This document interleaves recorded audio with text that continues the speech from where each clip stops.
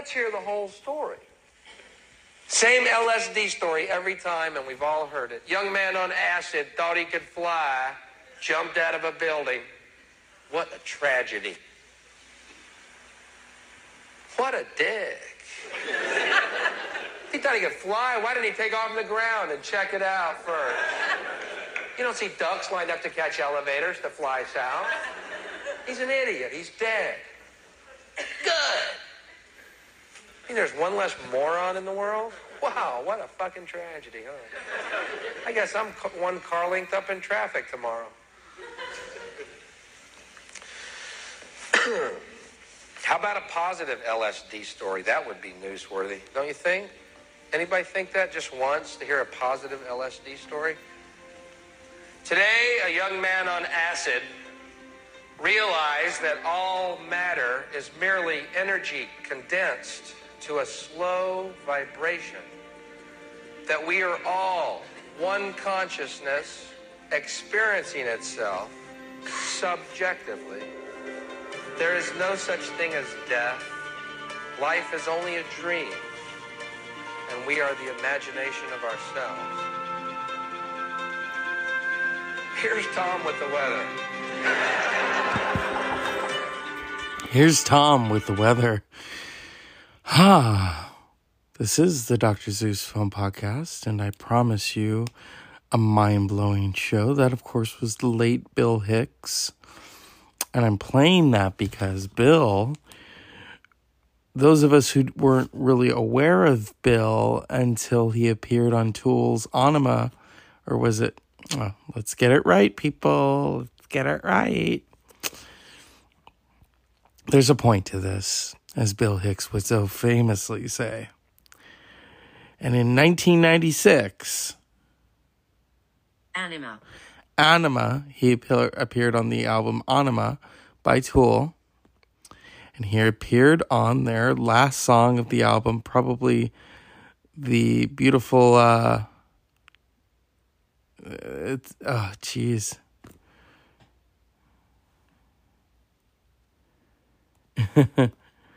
Yep.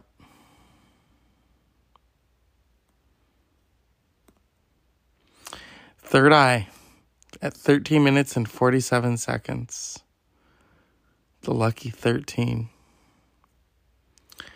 And they used a Bill Hicks sampling, and because they were friends with Bill Hicks, and I'm mentioning this because today would have been my late friend Amanda Lukasowicz's 45th or 44th birthday. And yeah, she was a big Tool fan. She was a big Tool aficionado. It was crazy. We would sometimes just chill out and try to dissect and analyze Tool's music. This is Maynard James Keenan announcing his death.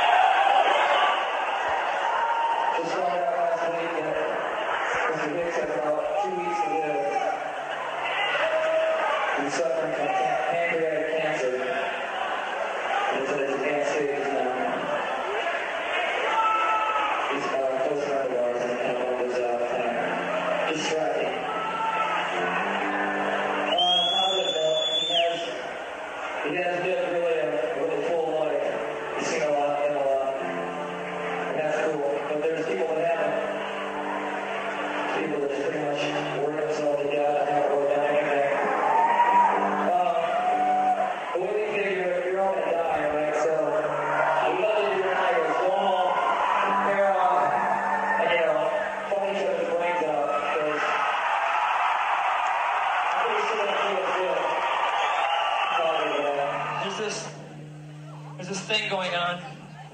It's kind of a war on personal freedom, self-expression. And recently, one of our generals died. I don't know if you're familiar with him, but Bill Hicks, is a comedian, very good friend of ours, died of cancer of the pancreas last Saturday.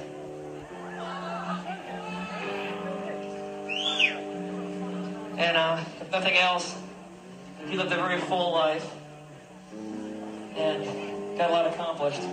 Unfortunately, not a lot of people do that. They're scared, afraid to take risks, willing to do compromising. And our attitude is no compromising. That's Maynard James Keenan paying tribute to Bill Hicks. And my friend Amanda was a big Tool fan. And we would listen to that song. We would listen to Third Eye. And it starts off with Bill Hicks. And so that's how I wanted to start off the show tonight. To dedicate stories about you with these the show tonight to my friend Amanda and her love of Tool. I've talked about Tool on many, many occasions. The music is cinematic. It really is a package. That's all I can say. It's a package. Yes, everyone has talked about the Fibonacci sequence ad nauseum because they want to sound smart and they want to sound cool. And I've always said that the four bandmates are four virtuosos. They really are. They play their instruments very well. And it's a soundscape. I've read that Justin Chancellor has synesthesia, which you can see music notes, you can see colors as you play music, and I want a piece of that. I think everyone does. But this is not really going to be a Tool podcast. My friend was hilarious. We would talk about movies. We would talk about music. She loved horror films. She loved The Exorcist. But she particularly liked The Shining. And she loved, Room 237. So I've always said that. I hope she found Room 237. Yeah. There's actually a documentary on it. Originally, it was Room 217 in the novel, and then Room 237. It's been synonymous. And, yeah. If we can dive into it, we can go from there. So here's a documentary.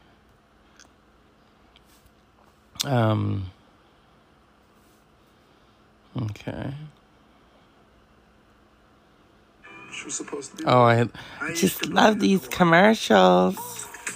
They're just so enlightening. Okay.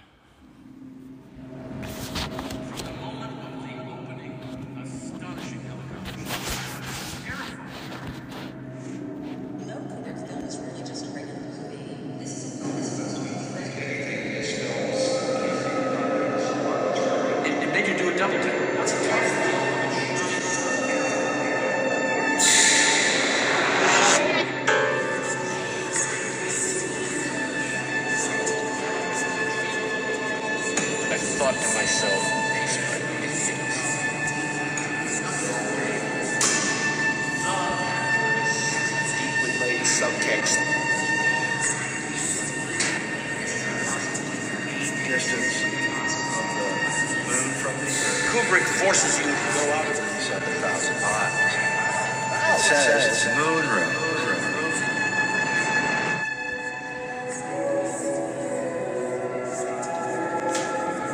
And I think that's something that Kubrick plays on. Like, he plays on your acceptance of visual information and also your ignorance of visual information. Like, he'll often like put little special clues that you see like in the corner. Every scene there's an impossibility. Like the TV doesn't have a cord, even something simple as like them, they bring too much luggage up. Jack glances over at a pile of their luggage that they brought, and it's about the size of a paw. I mean, a lot of it is jokes. Like they're taking the tour. They're crossing the street from the maze to go check out the garage. Like a car is just about to hit them. And then it cuts right before. Jack is sitting typing at his typewriter, and Wendy comes in and interrupts him while he's working. And in one shot of Jack Get a lot written today? sitting at the typewriter, a one shot, you look back behind him, and of course you can see very clearly because Kubrick was the master of depth of field. He kept everything in focus so he would have lots of space in which to put things that he wanted you to notice. And in the first shot behind Jack sitting at his typewriter, back against a wall behind him, probably 10 or 12 or 15 feet, is a chair. And then there's a switch to a one shot of Wendy saying something. Hey, the weather forecast said it's going to snow tonight. And then the camera switches back to Jack, and the chair is gone. What do you want me to do about it? And my students and I always have fun with that, saying, well, continuity error? Could be. Or it's not. And the answer, if it's not, or if it was originally and then Kubrick saw it and decided to keep it, is that he's parodying horror films in order to remind you that this isn't just a horror film. And there's another one in The Shining that's, I think, less well noticed. And I think it's even more clearly substantive. When Danny has his first vision of the elevator gushing blood, and the camera is tracking toward him, past the open door of his bedroom, and toward the hall and the bathroom, open bathroom door across the hall. And his bedroom door, as you would expect, a kid's door, has lots of cartoon characters on it. And the one who is most apparent, because it's right at the edge of the door, and it's the largest one that you can see, and it's the last one you can see as the camera moves past it, is one of the 7 dwarfs. And it happens to be Dopey. Okay? Subsequently, after Danny has passed out, Wendy and the pediatrician leave Danny's room. And as they do, they of course go out his door, and you again see the door, the open door with all the cartoon characters on it. And Dopey isn't there. Now, again, continuity error? I don't think so. I think what Kubrick is saying is that before, Danny had no idea about the world. And now, he knows. He's no longer a dope about things. He has been enlightened.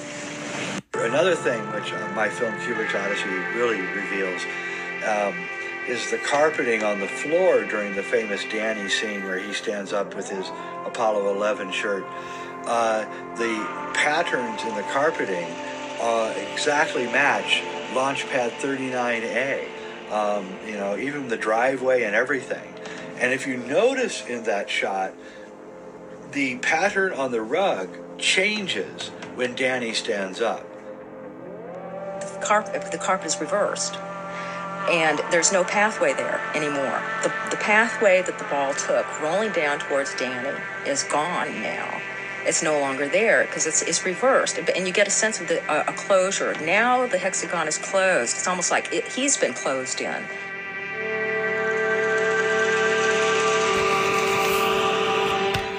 Whoa. And the reason why I talked about this was we would talk about The Shining. And Room 237, that documentary is, it's crazy. It's magical. It's crazy magical. She would have loved it. She didn't live to see it. She died in 2008. Room 237 came out in January of 2012. Directed by Rodney Asher. You can watch it. I mean, it's there's so many amazing things within it.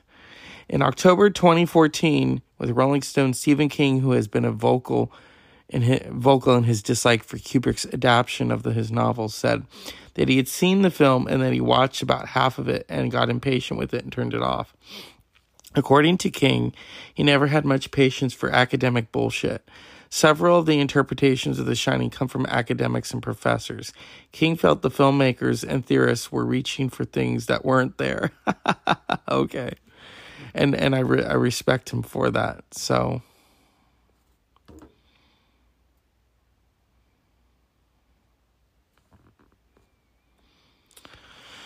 oh my goodness. What a crazy time. And my friend Amanda, she just loved all of that. She loved all of that. We would dissect things, not people, but like just songs and ideas and magic and energy. So, I mean, there are some stories that I could tell, but it's better that it stays between she and I because we were there. Like we were driving a friend home one night and I was there, and that's all I will say. That's all I will say. It was hilarious. It was hilarious, and she was just like, "Oh my God, I can't believe this is going on." That's all I will say. I will not spill the beans. It was hilarious, though. It was hilarious. But yeah, I remember when I in the days of MySpace, and I helped her set up her page, and she's getting these pictures of tarantulas, and she's like, "Oh my God, they're so pretty," and then she got a picture of the guy from Texas Chainsaw Massacre, and she's like, "Oh, so pretty." She was commenting on these things. I thought it was hilarious. And she was like, "I wish she would take that chainsaw and do something with it." I mean, I would go on her MySpace just to laugh because her ideas were just... I remember one time, she wrote this paper. I don't remember reading it, but and it was about midgets and monkey sex, I think. And she submitted it to our professor just for fun. And I remember he gave it back to her. And he's like, "Interesting read. I wouldn't agree with everything in it, but fascinating." And I'm like, "Oh my God, you blew his mind." And then another thing was, we're outside one time, and the founder of the college was walking. We didn't see him, and we were talking about Tool, and she's like, "Oh, I love that song, Prison Sex." But she said, "I love prison sex," and he heard that, and the look that he gave, I mean, it was hilarious. It was hilarious, and that's how I try to remember her in better times, is those moments. I mean, we would dissect things, we would talk about... I remember Tool had a song called Eulogy, and we're like, okay, is he talking about L. Ron Hubbard? Is he talking about... What is he talking about? Because he's saying, at one point in the song, he says, "Come down, get off your fucking cross. We need the fucking space to nail the next full martyr." And, oh God, that's such an intense... Yeah. Such an intense song. Such a good song. And, but yeah, Room 237... There are so many films that we would talk about, and there's...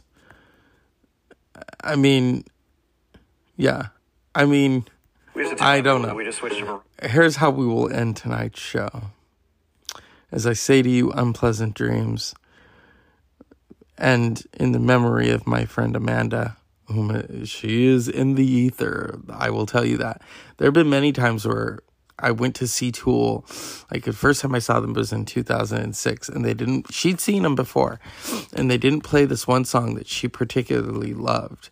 And then in 2017, I went to see them again for the second time, 10 years after seeing them, 11 actually. And they played the song she loved, and I immediately felt her presence. And so here we are tonight. It's always good to play. Life is about play.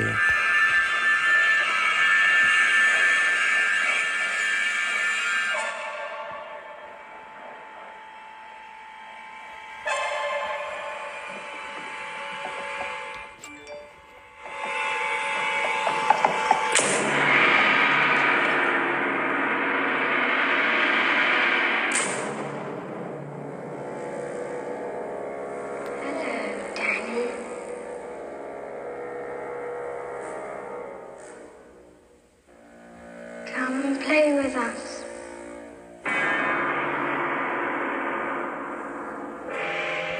Come and play with us, Danny.